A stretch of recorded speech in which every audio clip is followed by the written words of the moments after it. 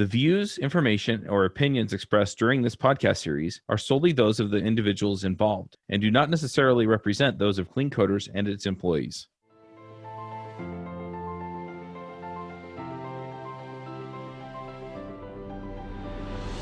Hey, everybody, and welcome to another episode of the Clean Coders podcast. This week, I'm talking to Chris Powers. Chris, do you want to say hello? Hey, everybody. This is Chris Powers, author of Clean Code in the Browser for Clean Coders. Nice. Have you ever wondered if you could be offering a faster, less buggy experience for your customers? I mean, let's face it, the only way you're going to know that is by actually running it on production. So go figure it out, right? You run it on production, but you need something plugged in so that you can find out where those issues are, where it's slowing down, where it's having bugs. You need something like that there. And Raygun is awesome at this. They just added the performance monitoring, which is really slick, and it works like a breeze. I love it. I love it. It's like you get the ray gun and you zap the bugs. Anyway, definitely go check it out. It's going to save you a ton of time, a ton of money, a ton of sanity. I mean, let's face it. Grepping through logs is no fun. And having people not able to tell you that it's too slow because they got sidetracked into Twitter is also not fun. So go check out Raygun. They are definitely going to help you out. There are thousands of customer-centric, customer-focused software companies who use Raygun every day to deliver great experiences for their customers. And if you go to Raygun and you use our link, you can get a 14-day free trial. So you can go check that out at cleancoderspodcast.com/Raygun. Now, what else do you do? Because most people I'm talking to, Clean Coders isn't their full-time thing. So, yeah, it is not. My day gig is the VP of engineering for a company called Thinkful. Thinkful is a company that provides education for folks who want to make a career change into technology. And so we have a number of different 5 to 7 month courses, some of which we will actually guarantee you a job at the end of the experience. Oh, nice. I like those. I've talked jobs are great. We like them too. Yeah, I got a few friends that work for a competitor. They're more boot camp and less course, I guess. It's like, well, you pay when you get a job. I like that alignment, or the guarantees or things like that. And there are a lot of people making that transition. Before we dive in and talk more about clean code, I'm curious, what is kind of the path you see people following that come through Thinkful? It is interesting because at Thinkful, we're certainly trying to give people the best education that we can in a fairly limited amount of time. We're not talking about the kind of things that we talk about in Clean Coders, right? Because folks aren't there yet. They're not ready for that yet. So to a large extent, we're optimizing to get people through the door, get them ramped up in understanding certainly the basics of programming, understanding how web applications for the most part work, how to do some work on the front end, how to do some work on the back end, and have somebody really ready for that entry-level position at the next company, or ready for an apprenticeship or something along those lines. And it takes a lot. It takes a lot of hours and a lot of personal initiative from our students. But the ones who are successful, we find continuing to be successful in the industry, because turns out to continue your career, it takes that same level of gumption, that same level of initiative to keep growing and keep up with the trends and just keep learning all the different facets of computer programming. Right. And so I'm still kind of thinking about what's the connection point between kind of this bootstrapping sort of education to Clean Coders, which is really targeting folks who are much more mature in their craft. Right. And at the end of the day, I think we have found the most success with mentoring relationships. One of the unique things about Thinkful is that every student gets a mentor, and they get weekly time with that mentor who is a professional in the industry. And that's a lot of what they're paying for. And we find that it's that human connection combined with some of the scale of technology and being able to serve curriculum online and things like that. It's that balance that really makes Thinkful work. And I think that mentoring relationship, it's cool to see when those are at least setting people up for success to find that next mentor at the next company, because they realize the value that has. And certainly that, I look back at my own career and I know that mentorship was a very meaningful part of my growth as a developer, and certainly also in the engineering management space. Right. And being somebody who I never took a CS course, I just kind of learned for myself back in the mid 2000s, picked up a couple books here and there. Yeah. And I made so many mistakes and so many bad decisions that when I think about something like Thinkful or resources like Clean Coders, I'm like, oh my gosh, if only I had those back then. I know, right? So true. Yeah, I definitely agree. It's interesting because that's one of the things people ask me, how do I level up? And that's one of the things I push them for is just go find a mentor. Well, how do I do that? Well, you go to the users group, you pick out the handful of people that you think would teach you what you want to learn, and then you go ask them. Yeah. Well, and one of the things I love about so many of the communities just in programming is that there's such a sense of folks wanting to give back, because I think everybody identifies that in the world of open source, like we are all standing on shoulders of giants. We are all benefiting from the benevolency of folks who have come before us, or the folks who are just maybe that next step ahead of us, or 2 steps ahead of us. And so it's cool to see even somebody who's only a couple of years into their journey as a programmer looking for opportunities to reach back and help somebody out. Yep. You know, one of the things that Doc Norton, another Clean Coders author, said at one point was that you're always looking on teams to have someone you can learn from who can kind of help pull you up the ladder, while also someone you can reach down to and help pull them up. And when you have those different levels of skill and experience in a team or in an organization, you're setting everybody up to be able to contribute in both directions. And that's a really healthy place for an organization to be. Yeah, absolutely. And it's interesting too, because those people who are sort of 1 or 2 steps up, usually, or at least what I found for me, is if they're a step or 2 ahead of me, not a bunch of steps ahead of me, they're usually better mentors anyway, because they've kind of had that pain recently enough to help me out. Yeah, that's true. At some point, you start to get that curse of the master, where you start to lose track of how you got to where you are, or how it is that you make the decisions you do, because now it's just in the back of your head. It's intuition rather than a clear checklist of things you think about to make a decision. And so that could be a problem. So yeah, when you have folks who were only in that problem space a year ago, 2 years ago, they've got a very fresh perspective on it. Yep, absolutely. Kind of making the transition then, at what point do people start caring about things like clean code? It's a great question. I found it to be extremely varied, and it's usually varied on, I think there's a couple pieces. There's inputs. What are the inputs that somebody has that is telling them that there's another way than whatever they're doing right now? And I've seen situations in which you'll have a whole group of programmers who are all writing relatively poor code, but they're all doing it together, and they're all like reinforcing each other's understanding that like, this is just how we do it. We just write code like this. And well, of course there's problems, but like that's how we do coding, without them having that, you know, the prophet or the, you know, somebody to come in and just be like, there is another way. We can show you another way, right? You know, or even just that person who picked up that book or who watched that video, who have some more of those inputs. The people who are looking for better ways are the people who are finding better ways. I've been on teams previously where I've caught a bit of flack from some of my employees because they're like, man, Chris, it seems like you're never satisfied with what we're doing. Like you're always telling us ways that we should improve. I'm sure part of that is on me, probably poor communication. But the other part of it was understanding that getting better doesn't always mean that the current state is terrible. Right. You could be in a good space and still be trying to get to a great space, right? You could always be trying to level up.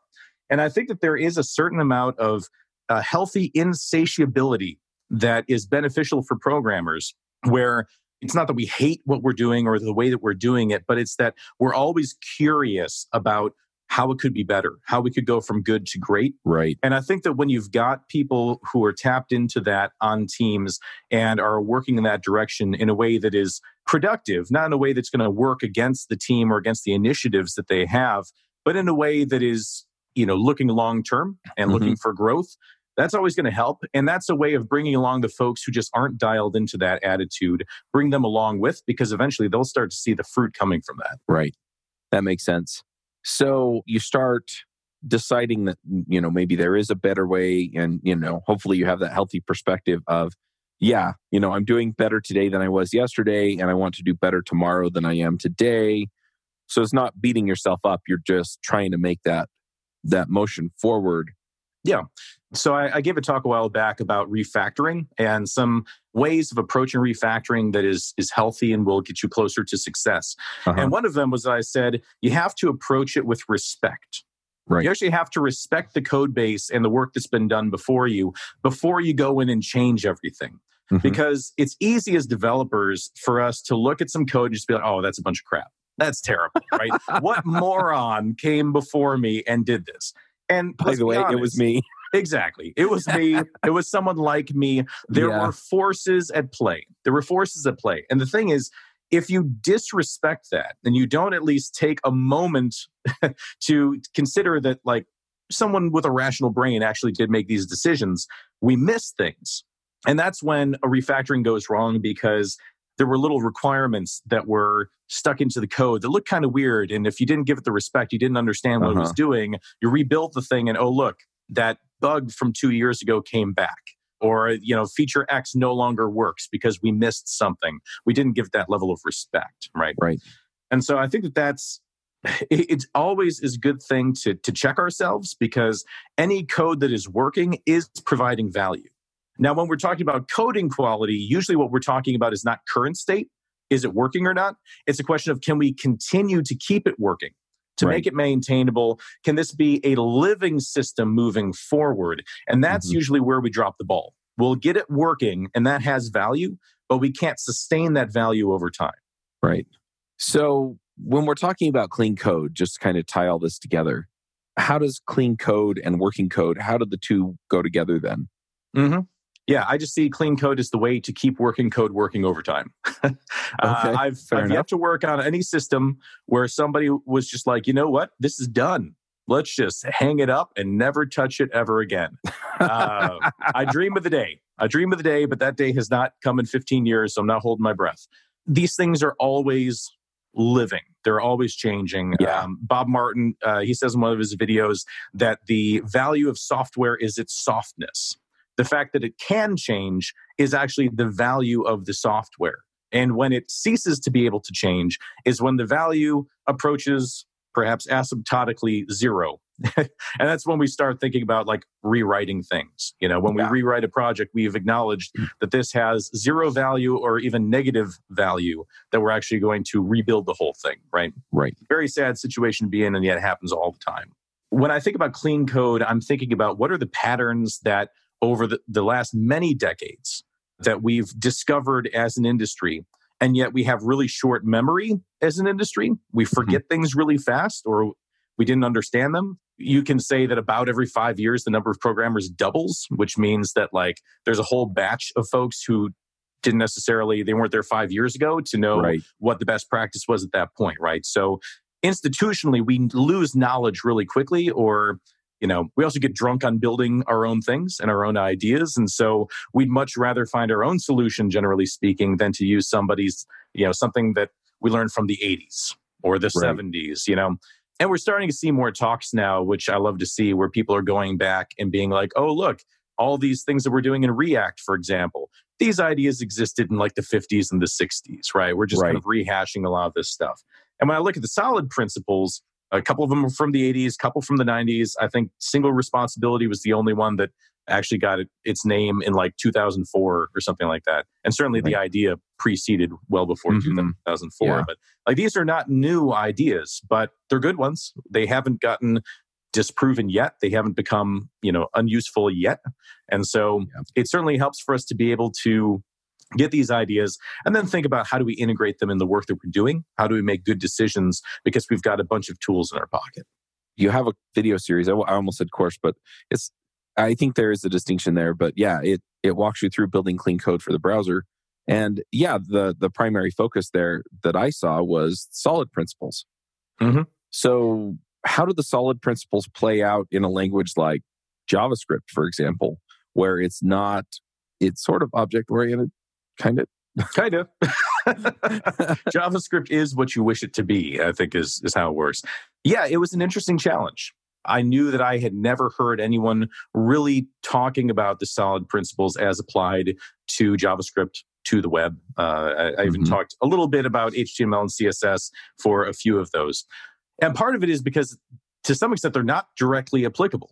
I talked in this series about how a few of them, like the Liskov substitution principle, interface segregation, these are all about interfaces, which kind of assumes that you're in a language that has interfaces, which certainly JavaScript does not, at least not without something like TypeScript or Flow tacked onto it. Yeah. So it was an interesting discovery process to think about how these ideas apply. And spoiler alert, it turns out they do.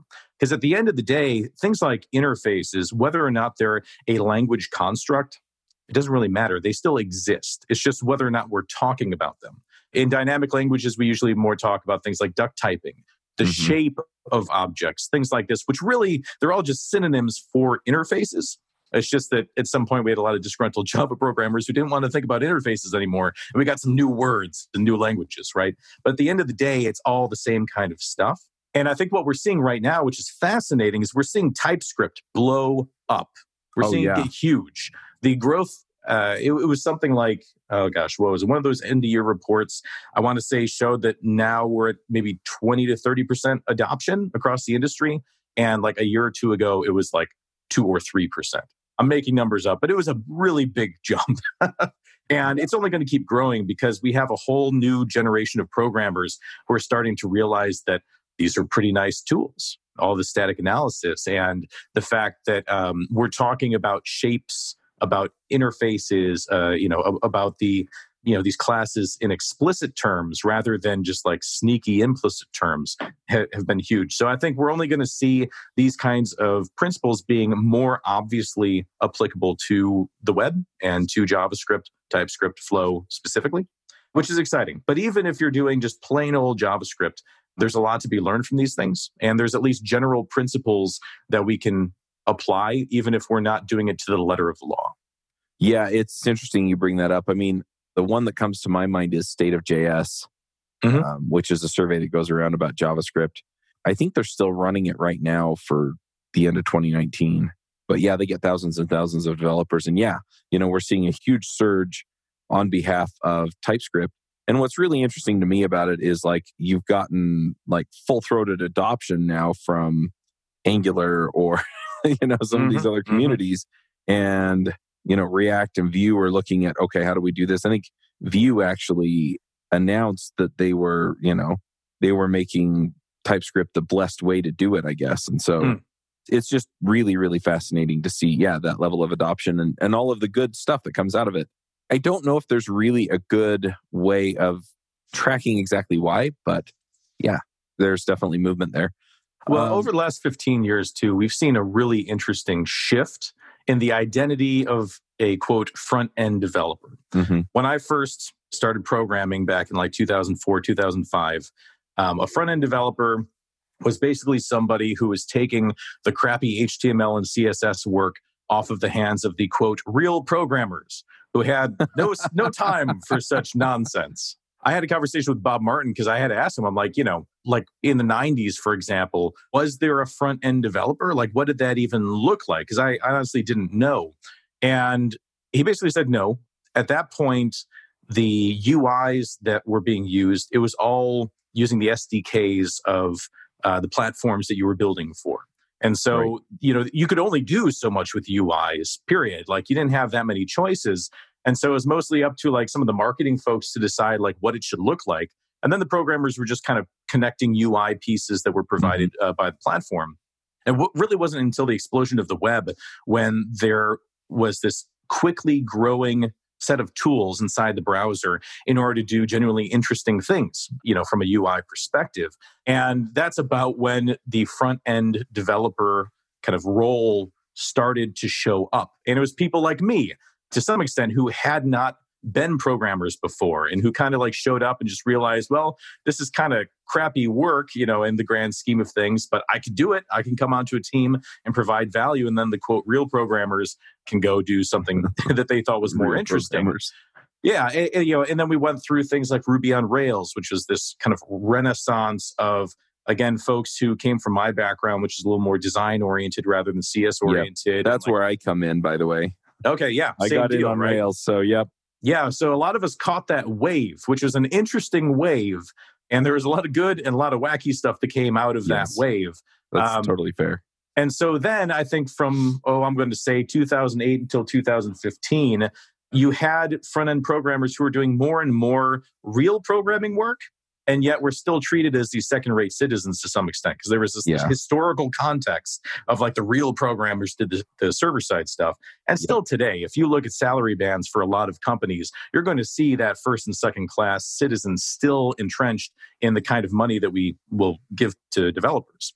But now is interesting because the last few years with the maturity of the JavaScript frameworks, we're seeing like real programming happening on the front end. Oh, yeah. And it's finally being, I mean, it's obvious at this point because the complexity of getting into the industry on the front end now versus, when you and I got in, 15 years ago or whatever is completely different. It's way more complicated, way more difficult. There's real programming and stuff like the solid principles actually matter.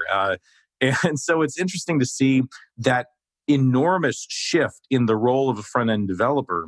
And even now it's getting fractalized out to folks who are more like on the CSS side of the JavaScript spectrum versus the programmy side of the JavaScript, which is not a particularly fair thing to judge either. But it's just interesting to see that fractalization, see the roles changing very dramatically. Yeah. Yeah. And it really boils down to, in a lot of ways, what we value, right? The front end is now the user experience, and we value that much, much more than, 10 years ago, 15 years ago, when it was, we need a functional back end, and it's just kind of an interface that we paint onto the front. Right. And so now we value the front end logic, we value the front end code, we value how it behaves and the size. We hear that all the time, how big is your payload on the front end and all of these things.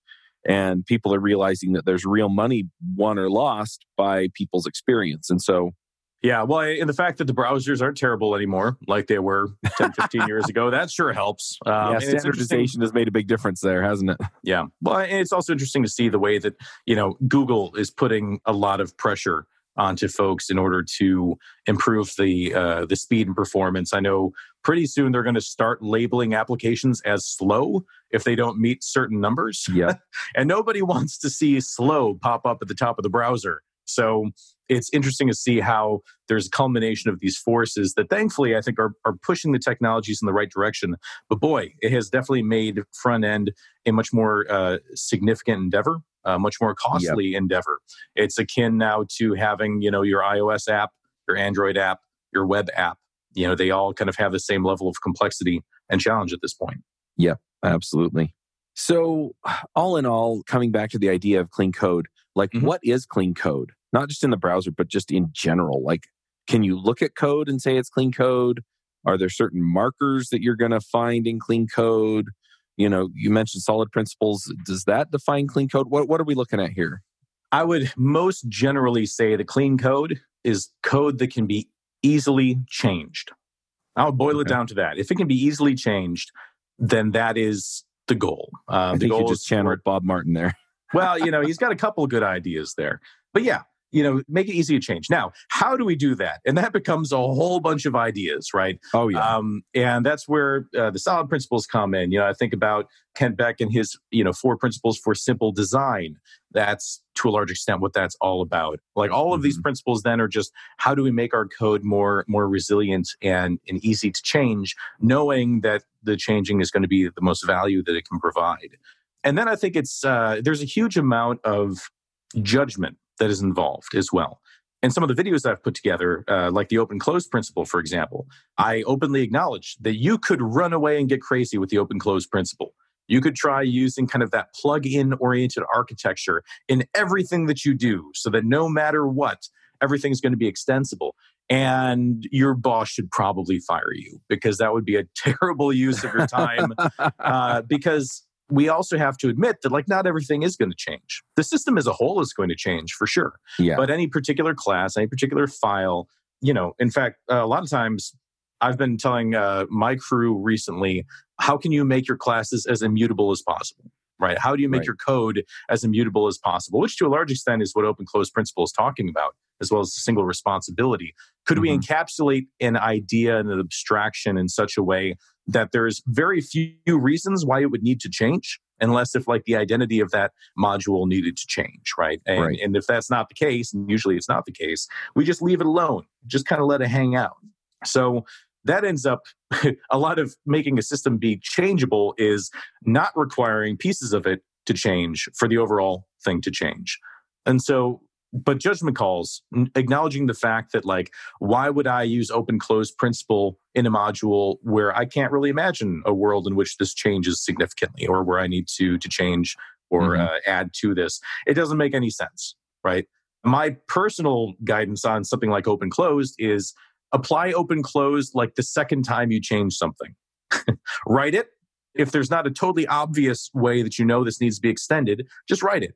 Now, when you need to go in and extend it, that's when you start thinking about, like, okay, well, could I do some refactoring in the original code so that I can now cleanly extend this class with whatever the new functionality is that I'm adding? But I didn't need to pre-optimize that. Right. Cloud computing has changed the way we live, do business, and stay connected. With everyone using the same cloud platforms, winning and losing comes down to having the best talent to build products better and faster. So whether you're an aspiring innovator looking to level up, or a business harnessing the transformative power of the cloud, tech skills and cloud certifications have never been more important. Cloud Academy has thousands of video courses, learning paths, practical hands-on labs, and real-world cloud environments and tools designed to help teams assess, build, and validate critical cloud skills.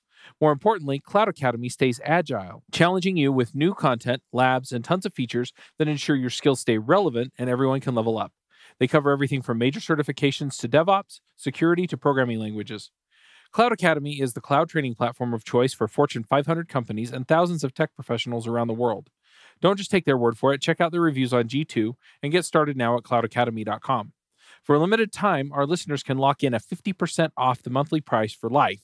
Just use the coupon code CODERS when checking out. It's a great way to pursue certifications or just cloud build expertise during this crazy time. Again, go to cloudacademy.com and use the coupon code CODERS to lock in 50% off the monthly price. So it changes easily. And then, we've got these principles in there. So how do you know what the right amount of whatever principle, open close or, the substitution principle? I can't remember. Liskov? Is that it? Liskov substitution. Yes. It's the least fancy of all of the solid principles. It's got a funny name. That's my problem. Funny. Poor Barbara Liskov. Yeah. Yeah. And how do you know when to apply them? For me, it's, I tell my teams oftentimes, solve the problem you actually have.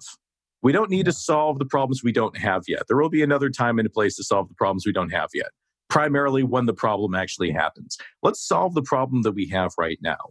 And a big problem that we have right now, and that we always have, and I think this is the second part of the maintainability, part of it is making the system easy to change. A big way that we make a system easy to change is by making the system legible. Right. And that's why, Ken Beckett is, and so in his, his 4 principles of simple design, one of them is it needs to express the intent of the author, which I love the wording of that, express the intent of the author, which means don't just have it tell you what it's doing. And sometimes that can be convoluted enough to understand what it's doing. But the intent is the why, right? It's like trying to understand why did the author make this decision? And it's always best to do that in the code itself. And if you can use good naming to express the intent, that's always going to be the best way. If you have to throw some comments in, personally, I'm kind of anti-comment. I think that usually when I see comments in code, it's making up for poor naming of functions, or oftentimes it's a 30-line long method with 4 comments in there saying this is what this section does, this is what that section does. And really that's just 4 functions waiting to happen, right? Each of those with a good name. Some of my younger developers, I go through the idea of comment-driven refactoring, which is that you first go through and you comment an entire file of everything that's doing. Then you go through and you make every single comment pointless by extracting that functionality into a well-named function until you don't have comments anymore. Oh, interesting. And because you explained everything that's happening by using small, well-named functions to encapsulate those ideas. You didn't need the comments anymore and you got rid of them. And then I just put a big fat comment at the top of every class to talk about like how this is supposed to be used and like what were the ideas behind this class and like what is it trying to accomplish? Because that's not always clear in a class, like how it's supposed to be used and things like that. So you need a little bit of prose for that. And again, putting that documentation as close to the code as possible and in the code is always the best. Don't put that in a Confluence document, for God's sakes. Don't. Yeah. So you've talked a little bit about how you use this at Thinkful. So when you're doing a code review or something, how are you looking at this at Thinkful? At Thinkful, I've got 3 things that I ask from my developers. I tell them, if you do these 3 things, I will be happy. And if not, we will have a conversation. It's focus on quality, keep your work in process or your WIP low, and deliver early and often. Those are the 3 things. And so everything else that my team does, it's explorations on how we can do those 3 things better. How can we have higher quality, both in terms of the code and the end product for our users? How do we do fewer things at once so we can get more done? Mm-hmm. And when we're getting stuff done, how can we shoot small pieces of iterative value out as fast as humanly possible in order to build trust with their users, trust with their stakeholders, and to just demonstrate that the engineering team is firing on all thrusters? And we're demonstrating that by, regularly delivering this code. And so, here we're talking a lot about the quality. Although the interesting thing is that I think clean code applies to these other areas as well.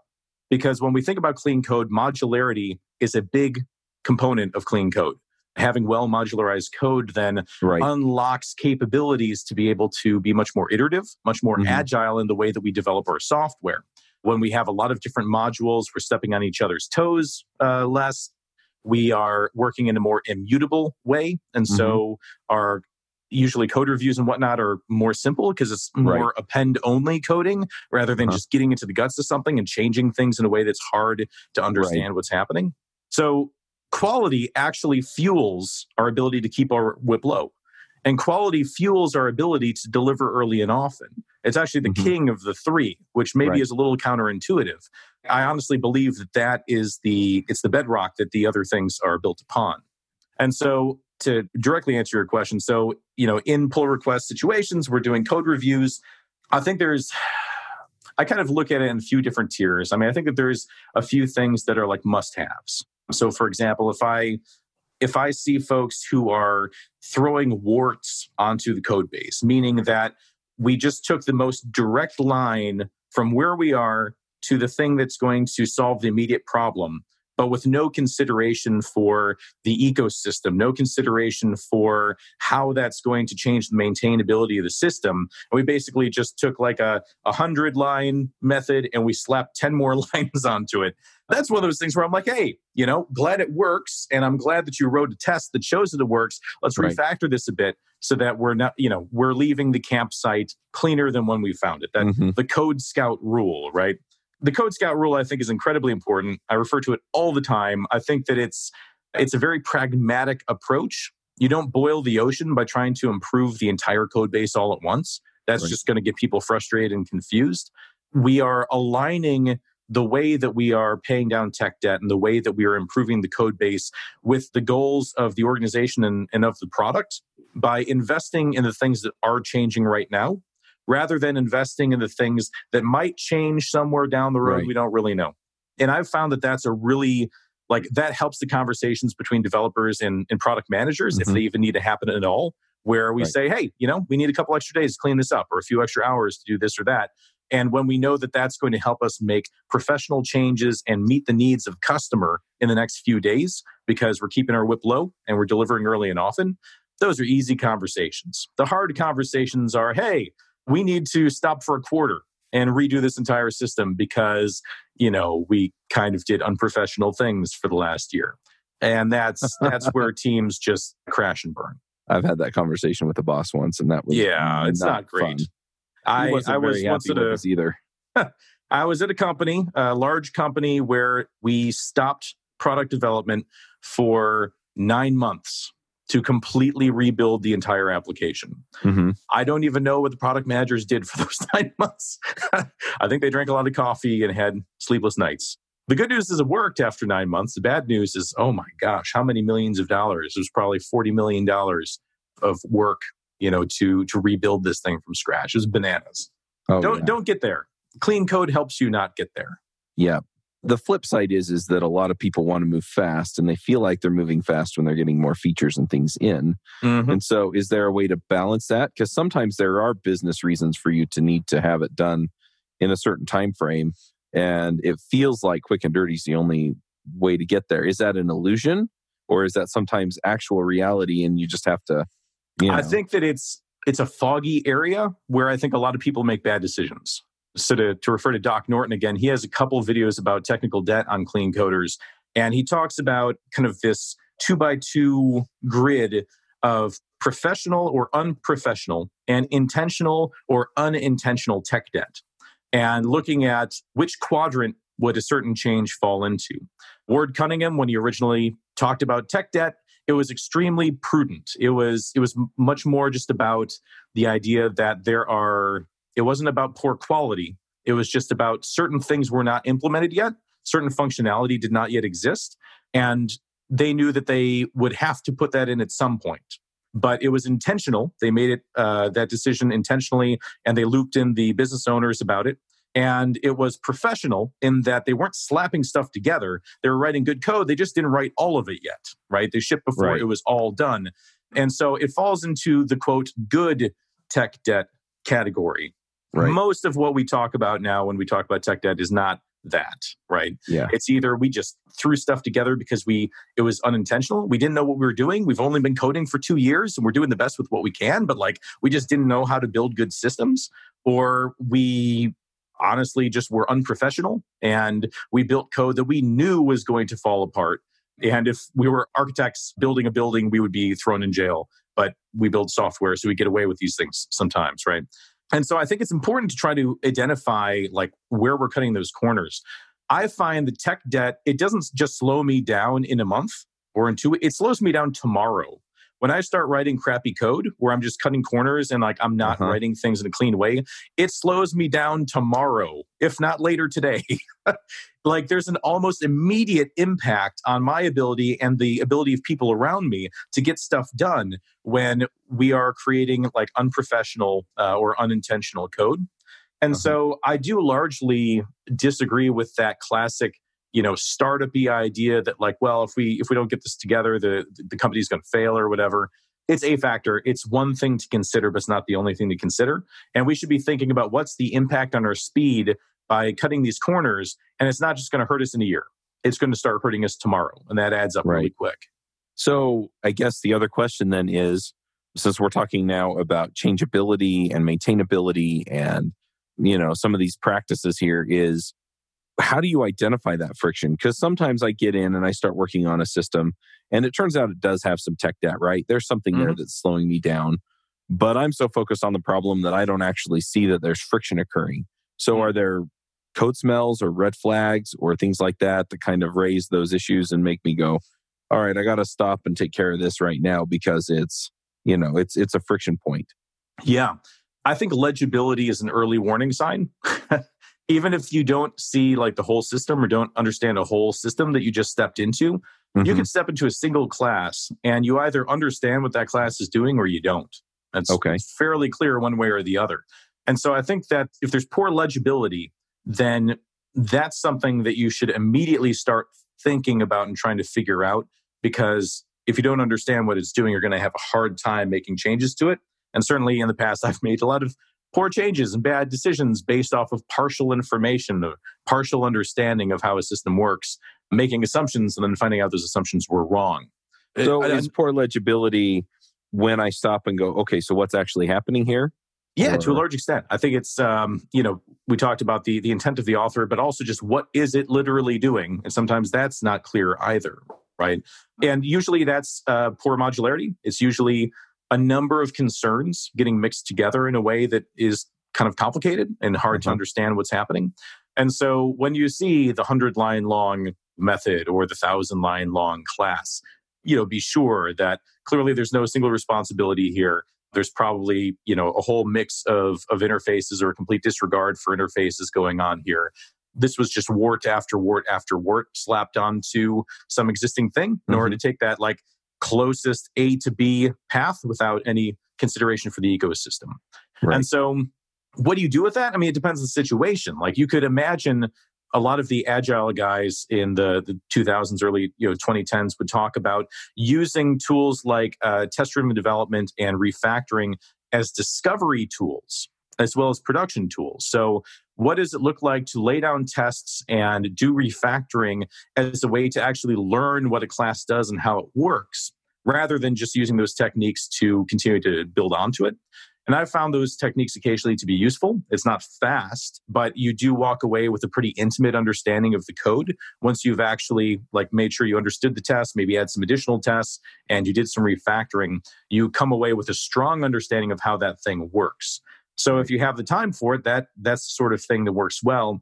And if not, you have to start thinking about legacy systems kind of techniques. You think about Michael Feathers and his book.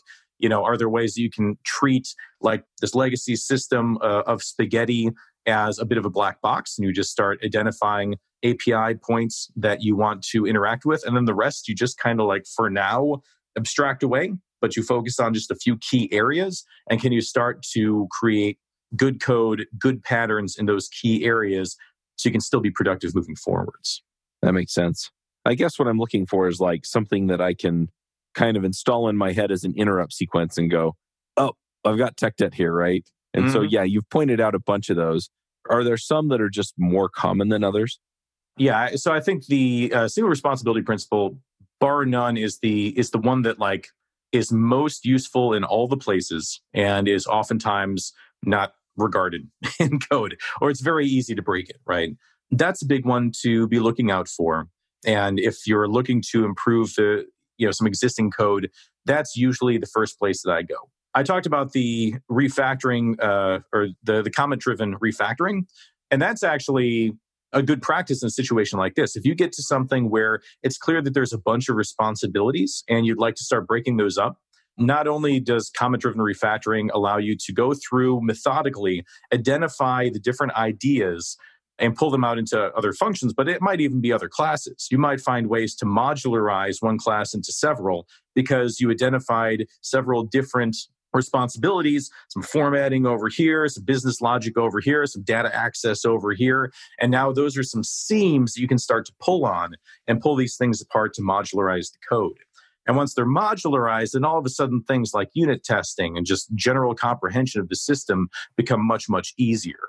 So I'm always looking for those seams to pull things apart when it's long. Because to your question of what are the first things that you notice, I think just the size of a file or the size of a class is, it slaps you in the face immediately when you see that 5,000 line long class. And so that's a great, how much effort it actually ends up being and how prudent it is to do that at a given time is up to the judgment of a developer. But I think that's one technique that I really like using if I've decided, yes, this is where I need to invest right now. Yeah. And the other thing that I'm looking at is that, and I think, you brought up prudence, because sometimes the refactor is, oh, I made this class nicer, right? And sometimes it's, okay, well, in order for me to refactor this into a couple of classes, to do it properly, I need to go tweak the database design. I have some forms that now need to be aware that they're dealing with. Or do I maintain the interface and then just change everything below it? Or So there are other considerations, right? It's not always just because I think sometimes we look at refactoring and it's well, yeah, I'll just go in and I'll fix the way this class works. And sometimes it bubbles up and bubbles down in the system. And so, yeah, you've got to make a judgment call on that. Absolutely. And again, the business priorities drive change. Change drives the decisions that we're making, right? And so we can't pretend that our code base is somehow separate from the business that it's serving. These things are very interoperable. One powers the other and the other, is powered. Yeah. It goes both ways. And so that's why, again, the Code Scout rule so beneficial because it's driven by business requirements plus the need to do professional changes. And that's where the beautiful, I think, alignment of the product or the business and the engineering department, right? We as engineers decide what professional software development is. The business brings us challenges and ways that we can create substantial value to the business, and we put those together. And that's where, when you can get that working and you have respect between these groups, and again, the group, I refer to them as two groups, but they're not, right? What value is one without the other? We're all together in this, right? But when there's mutual respect between different roles on these cross-functional teams, that's when I think we create the right environment to be able to focus on the quality that as professional software developers, we know is going to be a business asset at the end of the day. Yeah. So much of what we do is turning software into liabilities. So much that it's like a meme. It's like, and we certainly say the best software is the software you didn't have to write. And that's always true. But it should be because that's prudent, not because any software that we create is inherently a liability. Right. And so how do we create software that accelerates over time rather than decelerates, that grows over time rather than decays? It's all about quality. Yeah, makes sense. So we're getting kind of toward the end of our time. One thing that I wanted to ask is, as VP of, development or engineering, I can't remember exactly what you're engineering, yep.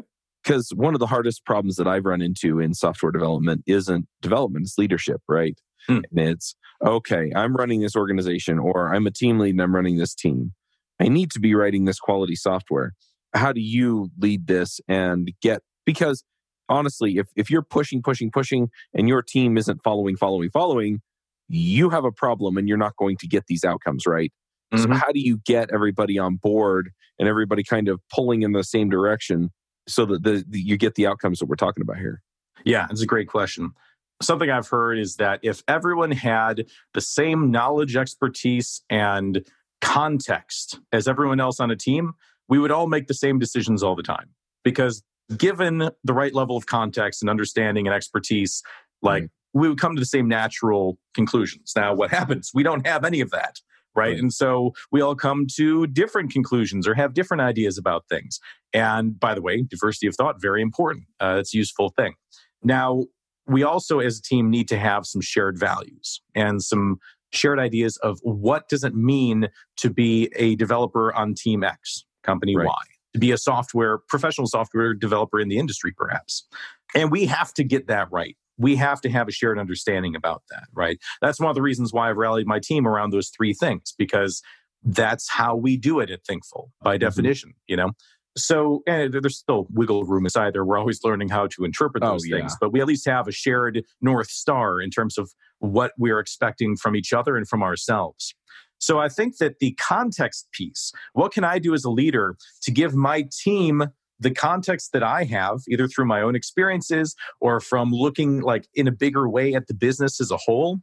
How can I share that context with them so that they're closer to making some of the same decisions that I do and having the same values around quality and things like that? Some of that is actually kind of permission. Unfortunately, a lot of us have been in environments where we have been expected to cut the corners. That was an expectation, right? Because somehow quality code was like this luxury. We heard words like gold plating our systems, right? Yep. And I'm like, have you seen these systems? We're not even close to gold. This is tin plating at best. I got aluminum siding here. That's what we're plating it with. Got some plywood and flashing up. Oh my gosh, exactly. So, I think there's a miscalibration there. And I think people got beat into submission to some extent to think that that's not something I can spend time doing or moving towards. So that's part of the problem. We need to reverse that idea and make sure that everyone understands as an executive, I want to pay, I want to invest in the team doing quality stuff because I believe there's an ROI to it. So part of it, sharing that context. Another part of it is just skills. It's skills building because you could want quality so bad and have no idea how to actually get there. And that's where a lot of developers are, understandably. Half of our workforce has been doing this for 5 years or less. We're still figuring out how to make React work. We're not just, we're not engaging on a lot of these topics. And so something that I'm doing is in 2020, along with making sure that our developers have personal growth goals and making sure that those are well aligned with building quality. We're also doing team exercises, actually taking an hour or two out of a sprint and saying, we're going to do a kata. We're going to do some kind of a shared experiment or shared coding experience to play around, to try some things, to see what happens, to practice, doing some practicing. And I think that it does a couple things because one, it puts your money where your mouth is. We're actually spending time to focus on this stuff, right? Right. Hopefully the team believes that this is important when we're actually spending time to do it, right? And hopefully we are seeing growth out of that. And in pull requests then where we see, oh, this person made a good decision here that a month ago they may not have, calling that out, praising that. We have our weekly staff meetings. We want to be able to call out appreciations to our team members who are clearly trying to step that up and who are clearly, diving in, trying new things and trying to figure out how to embody quality. Yeah, makes sense. And I love just the kind of the blend of, demonstrating and talking about it. And I mean, there are all levels, recognition. And I think people are looking for like a silver bullet when we talk about some of this stuff. And I don't think there is one. I think all of these different things play in. Mm-hmm. I think that there's macro silver bullets. Again, the focus on quality, keep WIP low, and deliver early and often. Like, I think of those as silver bullets. Now, it's not always obvious how to do it, and that's the problem, right? Yeah. So it's trying to go from those North Stars to how do I put this into practice? And that's always highly situational because the work that we do is situational. How often do we build the same thing a second time or a third time? Yeah. Probably not too often. We've got machines to do that sort of thing, right? Yeah. So we're always building things that we haven't built before. And that's where it's much more improv than it is like just taking best practices and rolling them out. It's discovery. Makes sense. Leveling up is important. I spend at least an hour every day learning ways I can improve my business or take a break and listen to a good book. If you're looking to level up, I recommend you start out with the 12-week year as a system to plan out where you want to end up and how to get the results you want. You can get it free by going to audibletrial.com/code. That's audibletrial.com/code. We're really at the end of the time. I'm curious, what are you working on these days? So big focuses for me. I've been focusing much more on some of the executive level kind of stuff. I've been doing a lot less of the actual code writing these days, trying to figure out how to scale teams. Our company was acquired last quarter, and all of a sudden, like we're looking to do a lot of growth, and so trying to figure out how to dramatically scale up the way that we're building our software in a way that is going to, not have the wings fly off as we take off and continue to grow things.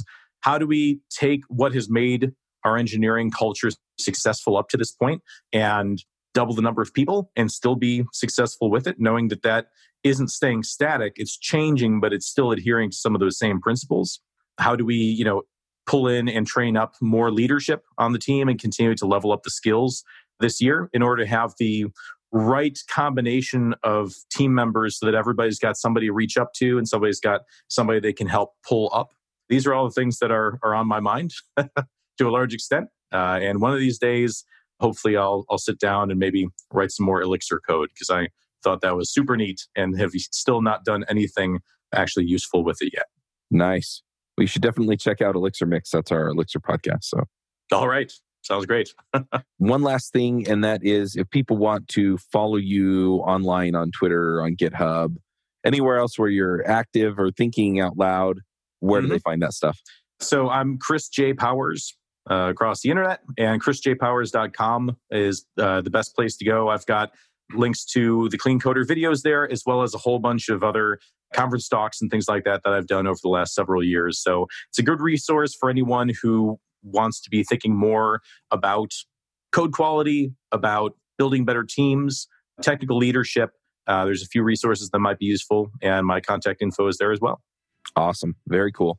All right. Well, let's go ahead and wrap this up. We'll have to have you back and talk about some of these other ideas that you've covered for Clean Coders or just things that you're thinking about on your team. I'd love to just sit and pick your brain for another few hours. Charles, this has been fun. I would love to come back. Thanks so much. All right. Thank you. Bandwidth for this segment is provided by CacheFly, the world's fastest CDN. Deliver your content fast with CacheFly. Visit CacheFly.com to learn more.